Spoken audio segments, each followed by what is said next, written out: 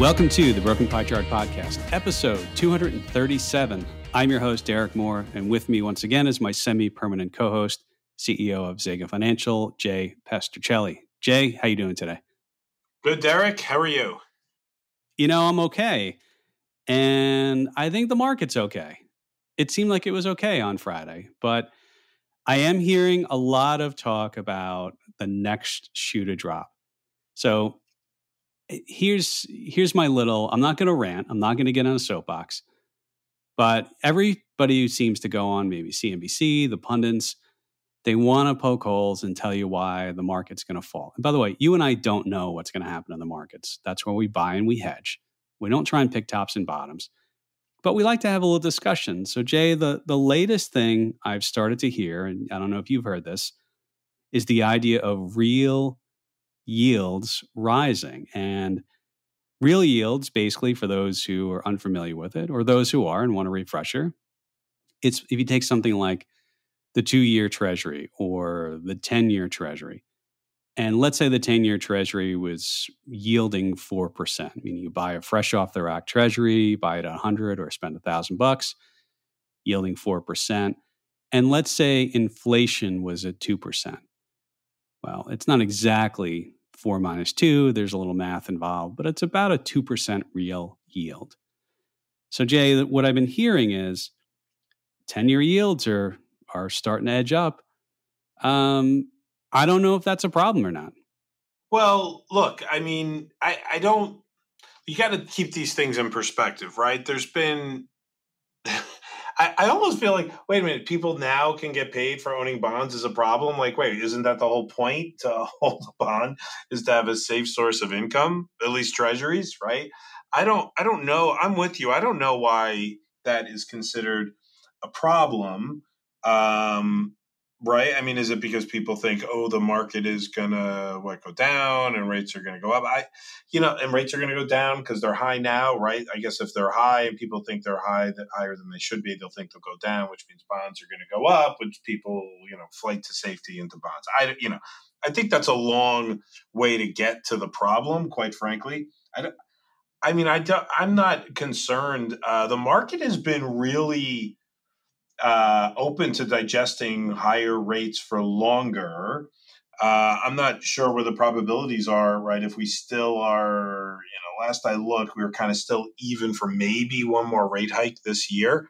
I didn't check as of Friday, but Derek. I don't know why this is such a problem. Like, it's the whole point. Like, oh, now it's finally good.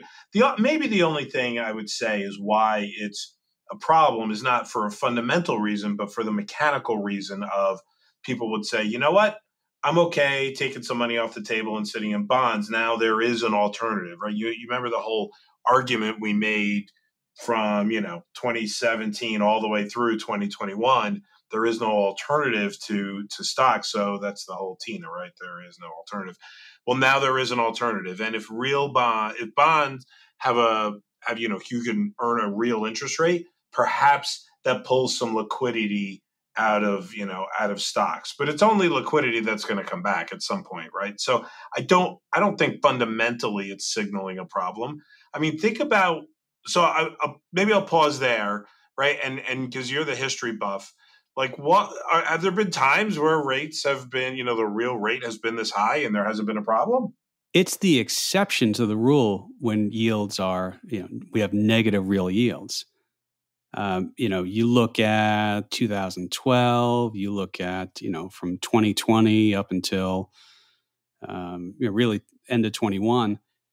But Jay, I mean, right now, now I'm pulling this up from the Federal Reserve Bank of St. Louis, our friends over there. Well, we don't really know them, but this is their site. And the source, by the way, is the Federal Reserve Bank of Cleveland. I want to make sure and give Cleveland some due there.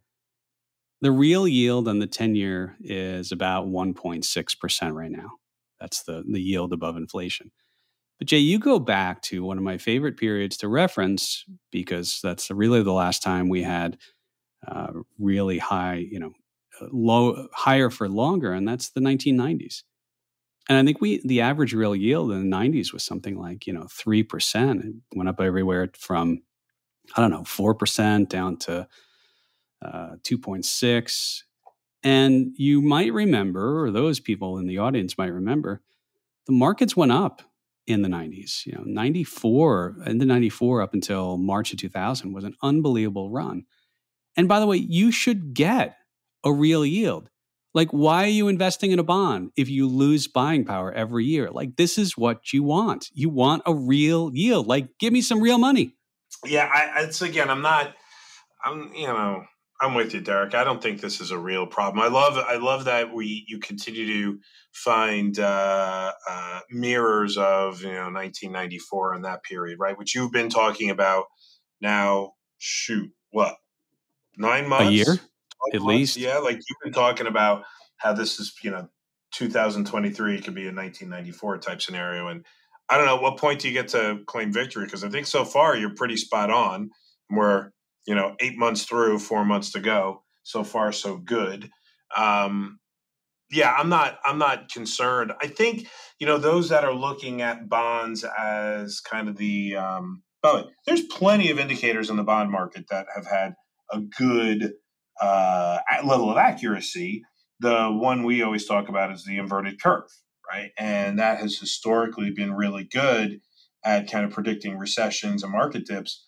But we've had an inverted curve now for quite some time. And look, this just may be one of those times where it doesn't work. I mean, eventually the curve will uninvert, revert, uninvert, go back to a normal steepness that it has, where near-term rates are lower than long-term rates. But we're not sure how that's going to come either, right? Is it because the long end of the curve will go up or the short end of the curve will go down? But I think those that are using bonds as kind of the signal for trouble probably have to expect that this year bonds are not going to be your signal. It just seems like everything that historically had a high level of accuracy, this is going to be one of those years where it just isn't right. By the way, in the 10-year, the inverted yield curve, so that, of course, is the 3-month Treasury against the 10-year Treasury. And Cam Harvey's the one who created the paper, who created the inverted yield curve. Tobias Carlisle, who does a value podcast, he points out all the time that the median time to recession when you have an inverted curve would put us October of this year. It would actually put us October 25th of this year as sort of the median. And the far end would be like January. I think it's January of next year. I believe that's what he said. So if it's going to work, you'd say, okay, well, we're not at the median of all the other ones, or the middle, right? Am I using that right? The sort of the average of when a recession would start. Midpoint, yeah, the middle point, right? If you laid them all out on a line, the middle one doesn't matter. The one that's in the middle, right? Equal number Yeah. above, equal number below. That's the median. Yep. So I don't know. The only thing I'll point out on real yields is remember that the Fed had kept raising rates, and the real yield was lower than it is now. And so one could argue that as real yields go up, the effectiveness or the impact of the Fed's raising of rates is actually stronger now because real yields are higher. But this is one of these things, Jay. I'll let you know when it matters or when it has done something. But I, quite frankly, think real yields are fine. I think they're fine. And I'll probably be wrong next week, but that's why we don't pick markets. We buy and we hedge, right, Jay? Yeah. Speaking of hedging, like, how do you feel? We came through August and now we're starting September, right? Like, everybody talks about September and the roughness. And we talked about this last week, how we'd start to see, on the media channels that, they talk about how September is historically the worst month of the year. How do you feel we're starting out? I mean, Apple's starting out not great. It's Apple the Right. company. Definitely showing some cracks here, right? So you're right. Like, it was weird. It was a short week, right? We had 4 days. I guess you would count the Friday before that. So we really didn't get, I guess we had 5 trading days, the first through through the 8th. Yeah, I don't know, it doesn't feel strong. It feels like maybe the August trend could continue. Not a prediction there, but it's just, does September end up being, the trouble month? Last year it was nasty, right? Like, I was just going back to take a look at what happened in last year in September. It wasn't the nastiest month, right? But when I look what the S&P did, right? Looks like we went from, I don't know, almost 39.55, and that's when we saw almost all the way down. The way that September ended was at 35.85. So, like almost a 400-point drop, over 10%. September can be nasty, right? I don't know if it matters if you get two nasty Septembers in a row. I didn't do any studying on that, any details on that, but September can be a little bumpy, right? So, maybe that just also lines up with the bond conversation. I'm not sure. I think sometimes all of this talk about this is the worst month, that's the worst month, it doesn't do the general investing public any good because that implies that you're going to time something. And although September historically is the worst month, there are good years, there are years that aren't as great. And I also don't know how many, if we took out the biggest drops, let's say, what that would end up. But it's the same thing as sell in May and go away. I can't tell you how many years I've heard, when I used to be on the other side of the business and people would say, I'm selling everything in May. And I said, why you do that? Well, he said, everyone knows that sell in May and go away, and then you buy at the end of the summer. I don't know. I mean, we know how difficult that is. You've got to be right twice. You've got to be right on when you get out, and you got to be right on when you get in. So, but yeah, I mean, it ties it back to hedging. If you're hedged, okay, if you have some big blow up, you have a floor in the portfolio. But if markets do okay, and by the way, I will tell you that the seasonality studies I've seen are actually pointing to a good end of the year. Now, who knows what's going to happen? I mean, this is people have all sorts of opinions, and history may rhyme, but it doesn't necessarily repeat itself. That's the quote I always hear people saying, so I'll say it. But Jay, I mean, when we look at implied volatilities in the market, and actually, I also pulled up the high yield spread, the spread between, let's say, what the yield is on high yield bonds and what treasuries are. It's only 3.9 right now, meaning you get an additional 390 basis points or 3.9% additional above holding treasuries. This is not, I mean, this is sort of back down to a bottom of a period if you were looking at a chart. And I think, we did an overlay of the high yield spread and implied volatility. I suspect there'd be a lot of correlation there. But high yield spreads are not saying there's an issue. And some people might argue, well, treasury yields have come up faster than high yields have increased, but it's not saying there's anything interesting there. And then Jay, implied volatility has been getting crushed of late. Is crushed too hard of a word, Jay? I mean, I would say no, it's not too harsh of a word. You could say crushed on volatility. It's almost like it's a double negative. Like when you crush fear, it's like, oh, that's a good thing, right? I think you could say that. I mean, it's continuing to trend down, right? I guess there's no like really major smashing of it, right? It didn't go from 30 to 10 in 2 weeks, but it is definitely on the downside, which by the way is completely opposite of what you would expect if there really was a lot of speculation on a downside move in the month of September, right? You would actually see that reflected in people buying options for protection, right? That's kind of the normal spiel. But Derek, we don't, you and I talk about implied volatility quite a bit. Have we ever really kind of explained people what that really means, the implied volatility of options? Well, we may have done that, but who's to say everyone has listened to every minute of every one of our 236 previous podcasts? So what? Really? You don't think so? Okay, so maybe it's I worth don't think so. a repeat. I'll let you start, and I'm going to fill in after you start. So Yeah, we've got an implied volatility. Let's just say what's the here. I'm going to make it easy for you, and later this will. Let's say we have an implied volatility of about 16%. So go, Jay. Oh, you really want me to get to the math? So an implied volatility of 16% makes us believe that one standard deviation percent of the time, which is about 68% of the time, the market will move 1%. So what that means around, at or below 1%. So maybe I probably jumped to the equation too soon. So it's essentially when you say implied volatility, it is the excess that people are willing to pay over, say, the intrinsic value of an option because they have some sort of a speculative idea that the market is going to move. Option pricing has all kind of components in it, right? Volatility, one of them. Time, another one. The moneyness, meaning how far in the money an option is. Things like interest rates. So there's all sorts of things kind of baked into an option price. But when you look at them all, they're all very easy to define, right? When you look at the components, the number of days for an option expiration, that's known, that's easy. No, don't have to do hard math to do that. You know how far an option is in the money, that's okay. That's strike minus the underlying price. But that other component, why there's more, we like to call it the juice in an option or the extrinsic value, is based on the likelihood that the underlying will move. And so if somebody's willing to pay more, it implies that they're expecting a larger move, right? That concept of implies. It's a forward-looking data point.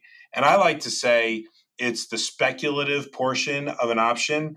Others might say it's the emotional part of an option's price, right? There's only really a couple things in the marketplace where you can really see the fear and greed emotion. One of them is in the implied volatility concept, the implied volatility of options. So as that implied volatility grows, it means that there's more speculation that the underlying asset will move. So to Derek's point, that by the way, then this has a probability like a standard deviation or like a bell curve that we all learned in our stats class, that then you could look, and based on how much implied volatility there is in the option, it gives you an idea of the potential move or the expected move of the underlying asset. Obviously, it's no guarantee. Nobody knows, right, exactly what an underlying is going to do from day to day when you're looking forward. But that kind of implied move is in there. And so when Derek gave me the 16 number, essentially it tells us that the market is expecting that asset to move around 1%, right? 68% of the time. Right, that's kind of what it's telling us, that it'll move there. By the way, you can have a 2% move in that scenario. That would be what's known as a 2 standard deviation, right? So standard deviations capture kind of the back to the stats concept.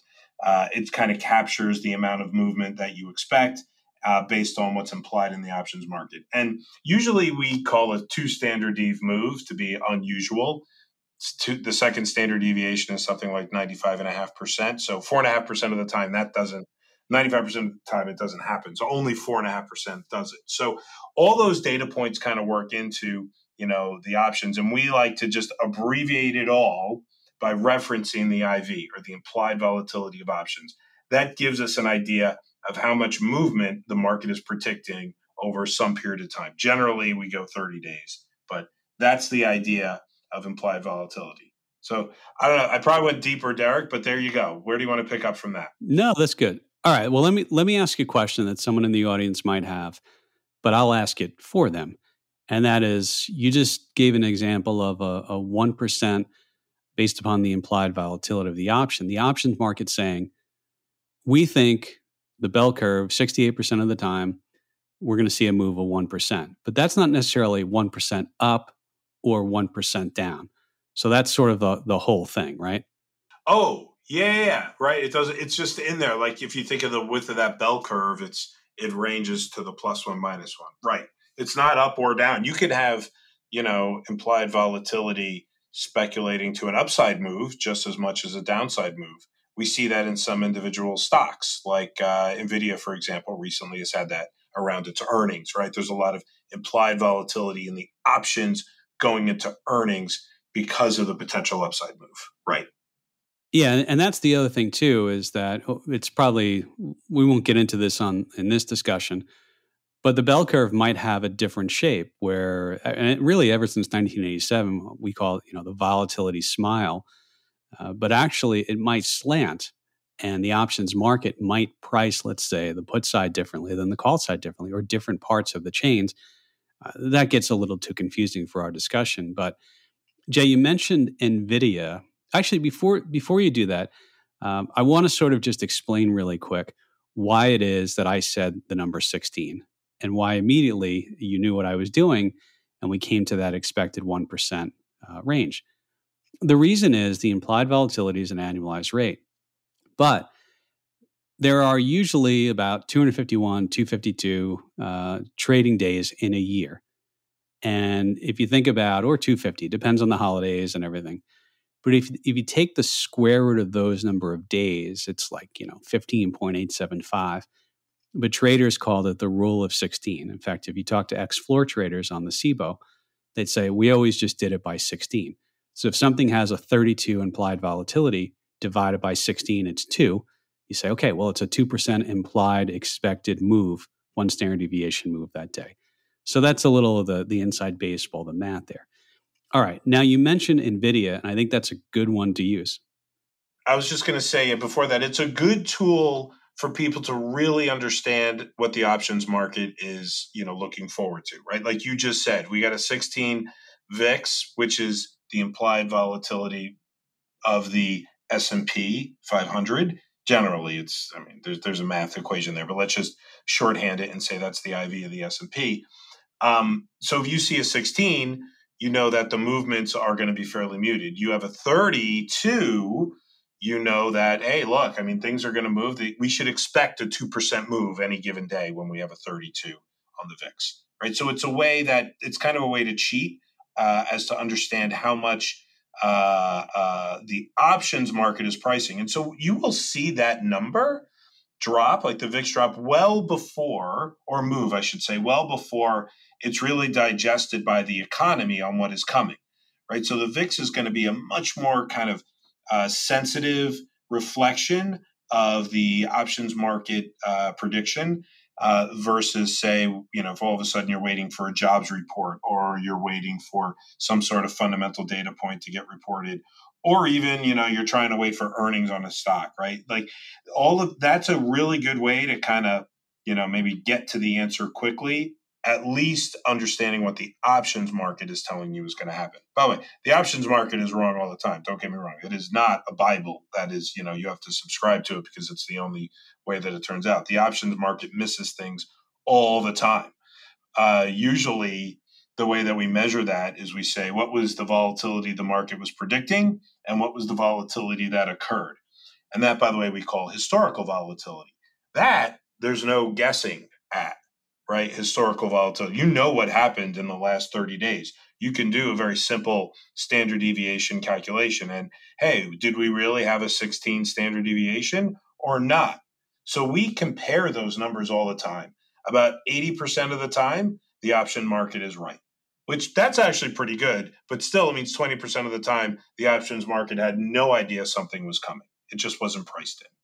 So anyway, use it as a potential volatility predictor, or it's better than average. How's that sound?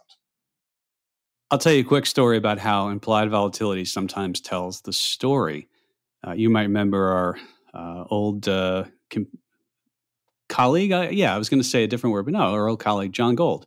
John and I used to run the Options Huddle, which is a webcast at TD. And I think you were on there too, Jay, a few times. But he used to go through at TD Ameritrade. What's that? Oh, yeah. Schwab. That's all right. A little inside there, guys, right? TD Ameritrade did its main conversion. A lot of clients did their final conversion from TD to Schwab. Sorry, that was a little... Well, actually, you and I, probably shed a little tear last weekend when they did the conversion. Well, it was, went from Ameritrade. Now, I worked at Schwab years and years ago, but, Ameritrade turned into TD Ameritrade when TD Waterhouse did the merger, and now Schwab. So, but yeah, all right. So John and I you're talking about the morning huddle. Go ahead. Yeah. So John and I used to go through, and John used to bring up these.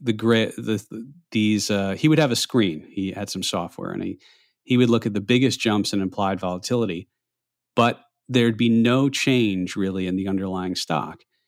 And I remember there was one on, I think it was Anheuser-Busch. Do they own Busch Gardens? I think so. Yeah. Yeah. So there was, it's not exactly a big volatility stock.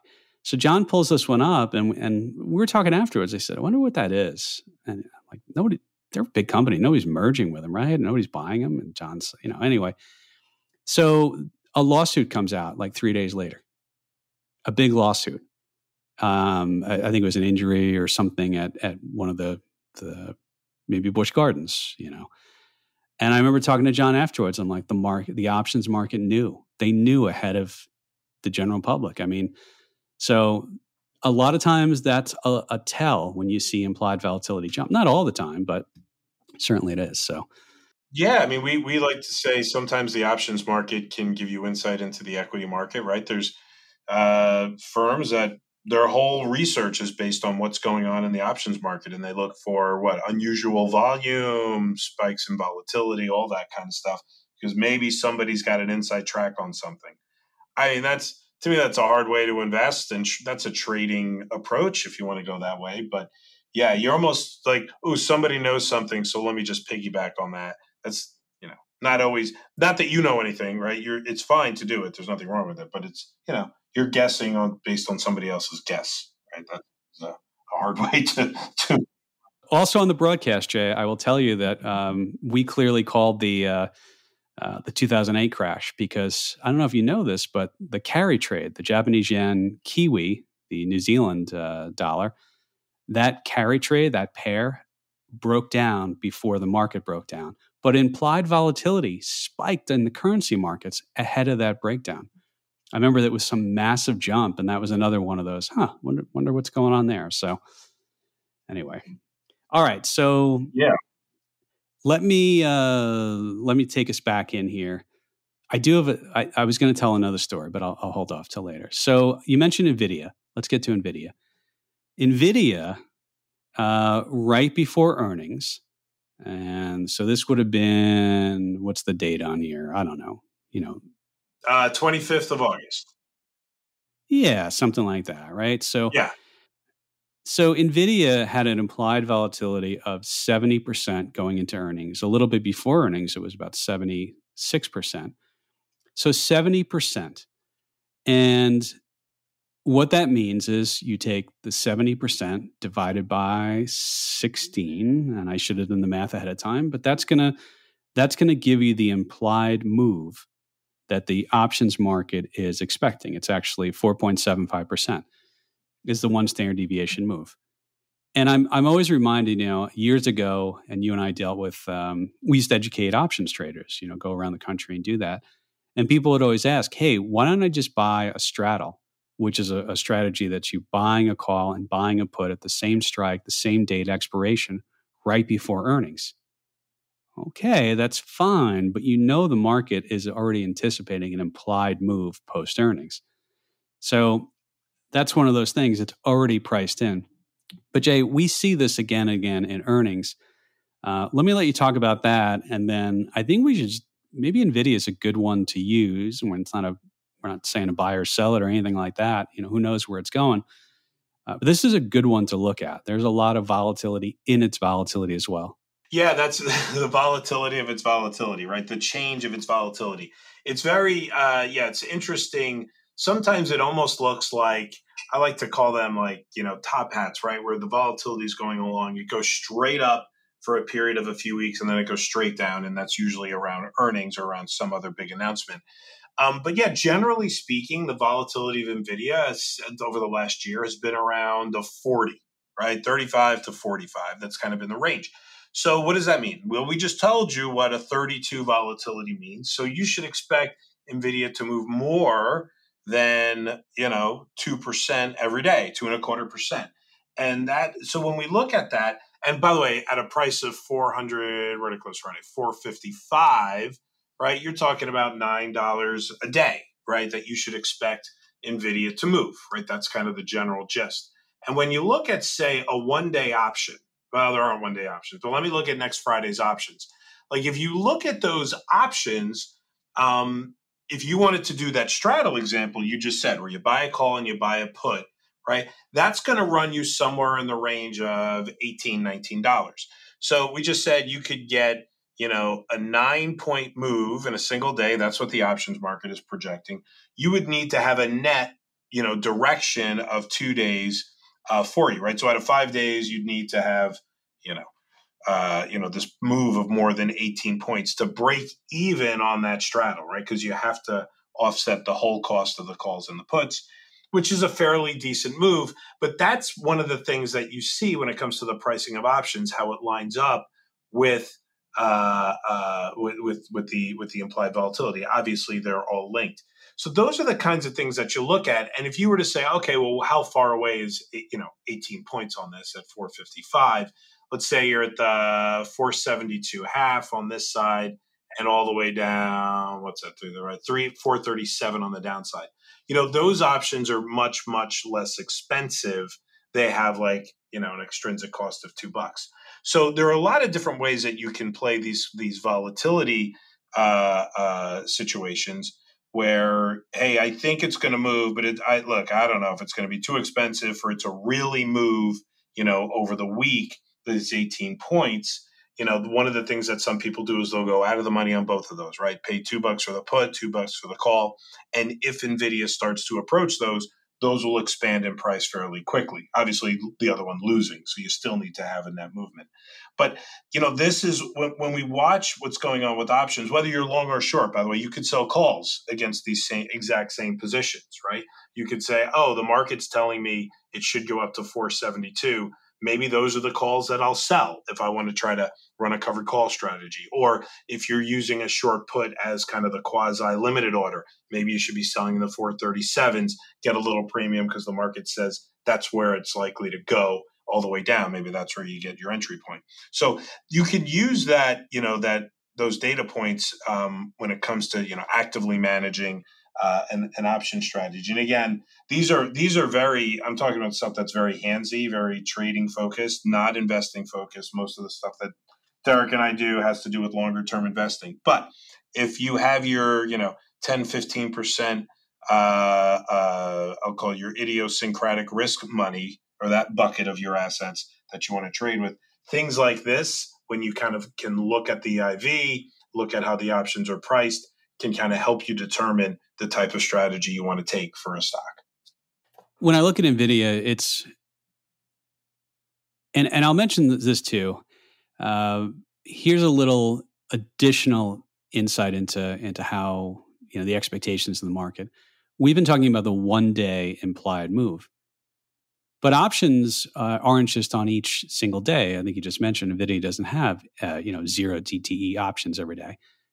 But if I go out and I look at over the next 49 days, and 49 you'll be apparent why I chose that in a second, I can say, what's the implied volatility of the options that are around the 49 day to expiration? And they have an implied volatility, which is annualized. But now I'm talking about 49 days. So I can do that same calculation, take the IV divided by, around 16 or 15.875. But then I can multiply it by the square root of 49, which is the number of days, which happens to be 7, which is why I did 49, Jay, because it's a nice, easy number to remember. I gotcha. No, that's great. So, smart. If your annualized number is, let's say, 32 divided by 16 is 2, times 7 is 14. So basically over the next 49 days, in my made-up example there, one standard deviation move is 14%. So, there is the reason why earnings are really interesting is that we see in the very near-term options that implied volatility really jumps up because earnings 4 times a year, one of the things that if companies beat by a lot or miss by a lot or say something wrong, it's an unknown. So that's one of the reasons why right before earnings, you see that pop up. And there's no free lunch in Wall Street. So it's not like, everyone knows this could be a big driver. So it's just one of those things. Jay, Tesla is another one I think that's kind of interesting. And to give some perspective, the S&P 500, the implied volatility, and this isn't in a particular option date or chain, is call it about 13.3%. But Tesla, if I pull that one up, it's still 50%? Yeah, still 50% implied volatility. So you're starting to see that the market expects Tesla to move more than the S&P 500. And that's to be expected because we know that historical volatilities on single names are much greater than when you have a diversified basket of stuff that's in there. It's one of the reasons why we do it for advisors and their clients and individuals. People have concentrated stock, people with low cost bases who know they have a lot of risk in a single stock, and we hedge around that and generate income off it. But Jay, when we see Tesla at a 50 IV versus the market, we naturally say, okay, of course, the market expects Tesla to move more, right? Yeah, and it's interesting sometimes how you can see in the option chain there's kind of different levels of implied volatility based on what's coming up, right? So, for example, if you were to look out I don't think they've announced the earnings yet, but if you go out into the October range, right, for options on Tesla, the implied volatility goes up. Even today, right, even for trading today, buying options on a daily basis, if that was really something that you did the math on, is less expensive in the short term versus, say, out to the time period when it has earnings built into the option price. So all of those things kind of work themselves in. So, right, you said, at 50, that is like a 3% move per day, right? I rounded to 48, right? 48 divided by 16. We should expect Tesla to move by, 3% a day. And if you were to look at, again, like those near term options, like the 1 week options, and buy the straddle, right? It's about 11 points for a straddle right now. So at your 248 period, at 248, which is where we closed on Friday, you're talking something like 260 on the upside. And, let's say take this out, 237.5 would be the strike you take on the downside, right? So again, that's kind of the range that the market is expecting it to move. That's in 1 week. And so this is a scenario where 11 points, right, divided by the stock price, which in this case is 248, is 4%. So, if you were going to buy that straddle, you need a 4% move either way. We just said that's, 3% is expected to move every day. So there's this little disconnect sometimes. The reason why I'm pointing this out, where the options may be cheaper than the implied volatility based on like the average implied volatility based on your time horizon, right? So the implied volatility for the 1 week options are more like in the 40 range. And like Derek said, on the longer term, it's closer to 50. So maybe I'd say 45, 44, 45 for the 1 week range. So why am I telling you this? Well, the thing is, when it comes to options, finding where options are mispriced is usually that's where you find your opportunity, right? If an option is cheap, meaning if it's, the implied move of the price of the option is, greater, or let's say less than what the IV overall for the chain is telling you, it tells you like, hey, maybe this is time where you're long the option. If an option's expensive, that even if against its overall implied volatility, the options are implying a bigger move on that short time period, then that's when that maybe you sell options, right? We like to sell options when they're expensive, buy them when they're cheap.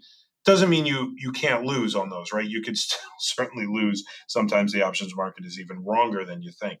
But it's interesting to look at that. And then we like to compare that to the historical volatility. So again, how accurate is the options market on Tesla? A good way to judge that is what's the implied volatility versus what actually happened. Map those things together and see if the option market is paying you for the risk you're taking. Sometimes it's better to be long options. Sometimes it's better to be short options. But use that information if you're kind of really digging into taking a speculative bet one way or another. Not something that we do with our main investing money again, right? But we're talking about options. We're talking about trading. So implied volatility is a tool you use there for those kinds of transactions. Jay, do you remember, and we mentioned Nvidia, we mentioned, Tesla, and Nvidia being a 75, 70 implied volatility right before earnings. I remember you remember Netflix? This is probably 10 years ago. Netflix used to have a 300 implied volatility before earnings. So if you bought because you get these huge moves, right? Like you could look at some of them, like Coinbase, for example, right? Much higher implied volatility going into earnings. It's like 130% implied volatility these days, right? Because of the whole. We don't even want to open the crypto Pandora box for you, Derek. But Coinbase is a company that has ties to the value of Bitcoin, right? We all understand that. So, so you can certainly find stocks that have a high implied volatility and have enough volume that they're tradable. They're not, kind of really obscure tickers, right? That is definitely one of the ones. Netflix, like you said, historically has had a higher implied volatility. I just, for the heck of it, Derek, because we've talked a lot about AI on this program before, when I look at the, C3 AI company, ticker AI, it's got an implied volatility of in the mid 60s, right? But when you look historically where it has gone, it has been as high as 200% as recently as May, right? So there are just times where actually it was at 200% in May, it was 180% in February. Today, it's only at 65, right? So I think that also helps us, that lines up with the whole thing that we were talking about before, that the volatility of the market right now is fairly low. Even the high fly volatility tickers have a lower volatility right now than their average over the last year. I'll tell you one quick story. Marty Kearney was an instructor for the CBOE. And Marty and I did a lot of events where I would talk, this is back in the Ameritrade days. And you were there too, a lot of those as well. You'd be up talking as well. So we do a bit, but Marty would do a bit. And he would tell this great story of someone had, I think it was before he was with the CBO, he was on a trading desk. And somebody called in and said, I have like the trade of a lifetime. I can't lose on this. He said, oh, I'm interested in this one. The guy says, yeah, Canadian dollar. I'm selling the at the money strata, which means you sell a call and you sell a put. He's like, would you look at the premium on these? This is unbelievable. And Marty, the way Marty tells a story, says, just silent for a second. He said, there's a little election tomorrow, right? What do you mean election? He goes, yeah, tomorrow they're going to decide whether Quebec secedes from Canada. I think the implied volatilities on those options were something like 300%. So there's a reason why the premiums are so high, because the market was forecasting a big move. But sometimes there's no free lunch, right, Jay? No, definitely no free lunch. That reminds me of the Brexit vote. Oh, right? yeah. Remember that? Yeah. Right. So I remember seeing, it was June, and I remember us trading one of our option strategies, and there was this tremendous spike in implied volatility going into that election. And while everyone was like, no, they're never going to leave the EU, right? It was kind of a wild, like, just maybe. Like, you would see the risk of that, or the potential volatility of the market movement as a result of that, going in a way that nobody expected. And we saw that in the options market. And then, that next week, after they actually did vote to leave the EU, it was a slightly interesting time in the market. Like, the U.S. markets didn't do too. I think it was probably like maybe a 3, 4, 5% move, nothing dramatic. But I remember seeing it for that. I'll give you another example. There was an election in Georgia in 2021 for 2 senators. Do you remember this? How this was to determine who was going to control the Senate, right? And we saw implied volatilities spike going in that day. Even last year in November of 2022, going right into a CPI report, it was rumored that it was going to be, a really good CPI report. The implied volatility in the options said the market's going to move 6% tomorrow, right? That's what the options market was predicting. And I remember all of us going, I mean, even if it's good, how good is it really going to move? Guess what? The market moved over 5%. The NASDAQ moved 7% that day. So you definitely will see like news driven events reflected in the options market because, like you said, there's no free lunch. You want to take a bet on a binary outcome in the market. The options are a tool people use for that, and just realize it's going to be priced. So the way that a lot of dollars are pricing it, that is the beauty of the market, right? If something's underpriced, it is fair market ends up bringing it right back into the right range, and it's just one of those things that like you said, no free lunch. The option market prices don't spike for no reason at all. There's something lurking, and if you're not sure what it is, then you're missing. We could tell stories about the implied volatility. I was going to tell one about Martha Stewart when she was waiting to be sentenced. I remember the implied volatility on her company. But uh, by the way, Jay, Tesla, you and I are not fundamental analysts, and you always hear me say this too. Of course, I can read financials, I can do the ratios, I can do discounted cash flows and valuation, all that stuff. But there's a difference between someone who's an analyst and someone who is just interpreting other people's data. The analysts are the ones making decisions, making judgments, making forecasts, and things like that. But as we were talking about Tesla, and again, this is I don't know where Tesla's going to go, but does this look right, Jay? That they only have about $1.2 billion or $1.5 billion of debt. I guess they. Yeah, yes, which was a little surprising considering a lot of the other automakers, right? And it looks like it's, by the way, mostly not even just a bond. It looks like it's mostly secured loans.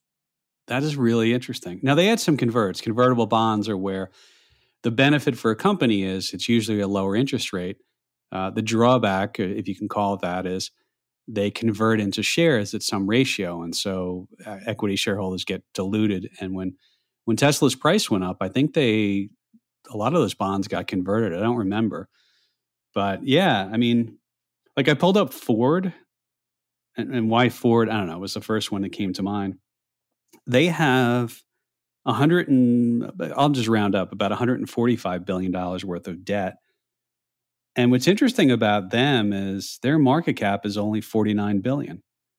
So if you think about of the enterprise value, which is your debt plus your equity, their equity market cap, their stock market cap is only 25% of the total, I don't know. I don't know what either of those companies are going to do. And but it reminds me too of, Jay, a lot of value investors are always trying to pick really, really cheap stuff. And, they would probably sell Tesla and buy Ford or vice versa. Again, I don't know what these companies are going to do, but that's two very different pictures, Jay, to these two companies. Yeah, no, I'm with you. And we are not fundamental analysts. I am definitely not, right? So, I just know debt usually means you make less money when you have a lot of debt, right? So there you go. That's the level of my fundamental analysis. But I think it's interesting to look at how the market prices those two. Of course, I think there's a bigger Tesla's a weird one, a unique one, I should say, because it has kind of the almost religious following and the belief of the founder, right? There is a personality behind that stock. I don't know if anybody's really, psyched up for Ford because of, is he like the fourth generation Ford, fifth generation Ford guy running they it? Still own? I actually don't know. Yeah. Yeah. And so like, there's not, that following isn't there, right? It's and then Tesla's a little diversified, right, with the solar panels and stuff like that. So maybe it's a little different there too. But I look, I think there's just so much more speculation, and you see that in the PE ratios and stuff like that, which you and I have always talked about as a broader way of assessing if the market's expensive or not. By the way, that is the other emotional data point you can point to, right? If the market's greedy or fearful based on that PE ratio, that's price to earnings ratio. And we've covered that many, many times. We don't need to, that's probably a whole nother show there, Derek. But when I said originally, there's two like emotional data points. It's implied volatility to me and the PE ratio of the market are the things that tell us how fearful or greedy investors are. By the way, Jay, I was curious. Two things on. I don't want to turn this into like a Ford and Tesla podcast, but it's interesting. One is on the debt, and this is as of the end of the year, and this is stock analysis on net online. I'm reading this, but it looks like the weighted average interest on their debt is only 3.84%. So it would be interesting to look and see when that bond matures, because I think are they still junk below triple B? I'd have to look on that. Again, we didn't plan on doing this, but surprisingly, I thought Ford's implied volatility would be lower. It's 32% right now, Jay.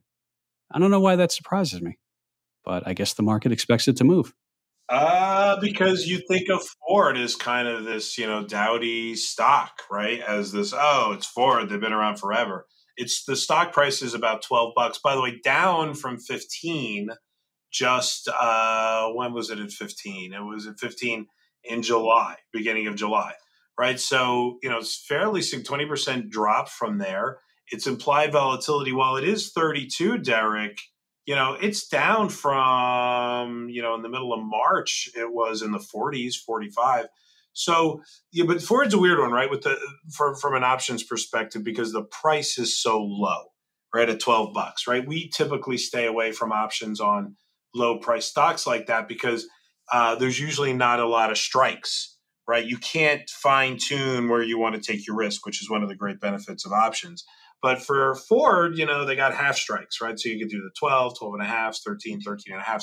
So you can kind of still, narrow in there, but, they're still 4% apart, right? So, if you're really looking for, moves and trying to take a position in Ford, you have to sometimes be careful. By the way, that's only in like the weeklies. You look at the monthlies, it's one, point, which is more like 6 or 7% apart.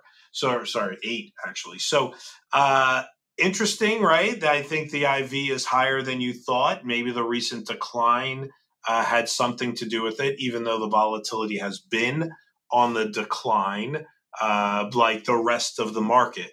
But, beginning of the year, middle of the year, 45 volatility on Ford, which happens to be the current volatility of Tesla. Yeah. So a 32 vol, you say, the rule of 16, you'd expect a 2% move. And Friday, the stock was up 2.84%. So its actual volatility exceeded the options market expectation. And it happens there you go. all so the time. Options were cheap. Yeah. Were cheap going into that day, they were cheaper. Right? The one, I bet there were zero DTs, right? Because we had Friday expiration. So if you bought that Thursday night or Friday morning, you should have been paid greater than the risk you took. All right. Well, I'll dig into the Ford debt situation and the implied volatility and all that. Maybe never, but maybe I will look at that. It's just so the debt side is really fascinating to me, and it goes to the whole when companies have to refinance, where do they refinance at? But anyway, there's plenty of people doing fundamental analysis way better than I will do it. And again, I always say I can take someone else's data and interpolate it and do a lot of stuff, but I am not a fundamental analysis person. By the way, Jay, as we go to recommendations, did you see? And I don't know if I'm happy about this or excited about any of these. There's some docudramas, there's some movies about the GameStop thing that are going to be coming out. I don't know that I like this. I don't know if it's going to tell the accurate story. Have you seen some of these? Well, I guess we'll find out. I didn't see who the producers were. I have seen. What is it called? Dumb Money? Is that what it is? Is that the name of the movie? I think it's Dumb Money. Yeah. Dumb Money. Yeah. Obviously, we're gonna have to watch that. We lived that. It's always fun to go watch something you lived through, and you go, "Oh yeah, I remember when that happened. I remember when that guy started posting memes. I remember. Who knows what's going? I don't know exactly. It looks like it's following the story of somebody who was kind of trading it, right? I think day in and day out, they show the money they make. The deep value guy with the headband, who played basement analyst. I mean, yeah. Was he right? Can I just say this though? Can I say this though? Like people have said, "Oh yeah, that person was right." I don't think they were. Weren't they saying that GameStop was going to wind up being profitable and everything? I pulled up their quick their net income. Oh no, they were definitely not right. It was pump. It was pump, yeah, right? It was pump and dump. Yeah. It was the old it was the old bulletin board. Everybody get your. I mean, it's the modern version of that where you create a public frenzy on a stock and people could see the potential profit. They go, oh, if I'd only bought it yesterday, it was up 100% today, right? Those kinds of things get people chasing it, and then you get some, When that happens, I am always leery of the fundamental reasons, right? We all knew it was a short squeeze, and we've done podcasts about short squeezes before. I'm sure we're going to learn a little bit. Oh, link to those. Thanks, Jay, for reminding me. Yeah, we'll link to those.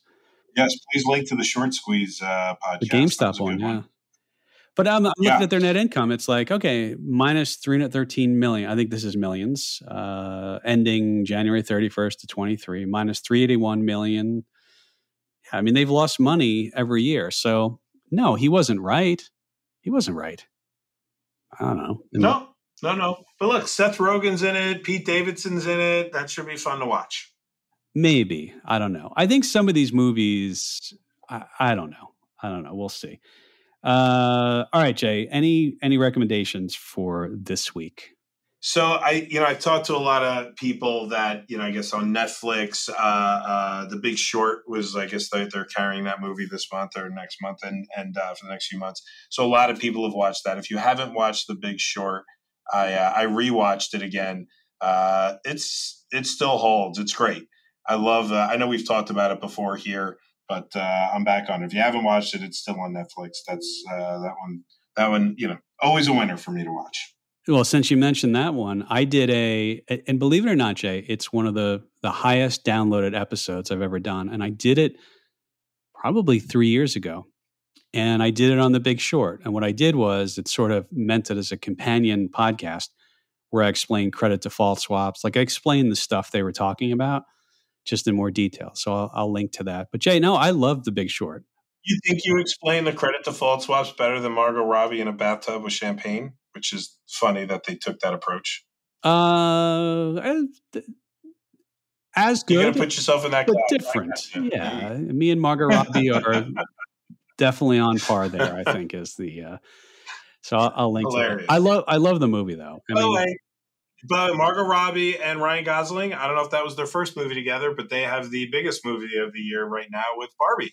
So there you go. I've yet to see it. Not going to see that. You've seen it 3 times. No, right? I've not seen that, Jay. No? I've not seen that. Not 3 times? Oh, so not my once. Mistake. Not once. Not once.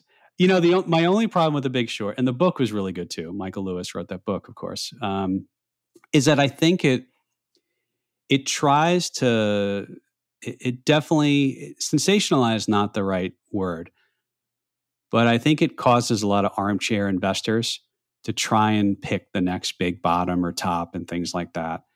And there's so many people did. I mean, Michael Burry was wrong in bleeding money on his swaps for a while. Yeah, all of them were wrong, right? All of them bled for a long time, right? There's 3 or 4 investing groups. They all felt the pain of being early, and even though you were right, you still didn't get paid until the very end, right? Until the big banks got on your side of the trade, which, I don't take it that it sensationalized it, but maybe I got you, Derek. Like if you could fight through the pain and stick to your convictions, you'll get paid. There's a phrase you and I use all the time, right? The market has the ability to be irrational longer than you have the ability to be solvent. And, for all of those scenarios in that movie, I mean, the market tried to break all of them. I'm sure it didn't highlight the ones that it did break that ended up getting on that trade and just couldn't withstand the market being the wrong way. There's one point in the movie, right, where it was Countrywide, right? Countrywide goes under, Countrywide gets downgraded, yet the bonds still go up that day. And everyone's going, I don't understand this. We should be making money. Exactly what we thought would happen happened, yet our bonds are moving against us. What the heck, right? It's just the market held it up, right? The market interpreted it a different way that day. They do kind of hint, and I am not a conspiracy theory. They do kind of hint that all of these kind of private vehicles that were created for these big short bets were being manipulated by the banks that they formed them with until they could get out of their risk. I don't know how true that is, but it certainly makes for a good movie. But sensationalizing the bet, the speculation against the market, it's hard to do. That's the way I always interpret it. Yeah. They're also tough on the rating agencies, and I agree and disagree on that. Because if you were running, let's say, historical on the average amount that home loans went down, and you did it over a very long period, like the probability of those dropping as much as they did was infantile because you had a nice, smooth return stream for very many years. So, I mean, maybe it's a problem with how they looked at the data. of course, Margin Call talks about the value at risk as well. I did an episode on that one too, going through that movie. But yeah, it's a great movie, and Ryan Gosling was great in that. Our guy from Succession was one of the traders for Steve Carell's character. By the way, I didn't pick that up until I watched it this time. Really? Yep, I didn't know until this time. He has that great scene. I'm not going to repeat what he says, but he says, "I'll buy your swaps. Just tell me how I'm getting the short end of the stick." And Ryan Gosling tells him, he goes, "Okay, I'll buy it. I'll buy your swaps." So, all right. I'll link to all that stuff. I have one recommendation. I just watched Breaking Bad, and El Camino is a movie they did afterwards where it actually it's a 2-hour movie, which is great. It's not an extra series, but it tracks what happens to some of the characters afterwards. A series ends, I was like, I wonder what happened to them. So I'd recommend that if you've watched Breaking Bad. But yeah, I'm in on Breaking Bad now, Jay. So I'm good. I think you should get on board. I think you should start watching it. Okay. All right. I will try. That's it, folks. You don't have to go home, but you can't stay here. We'll see everyone next week. Thanks again, Jay. Thanks, Derek.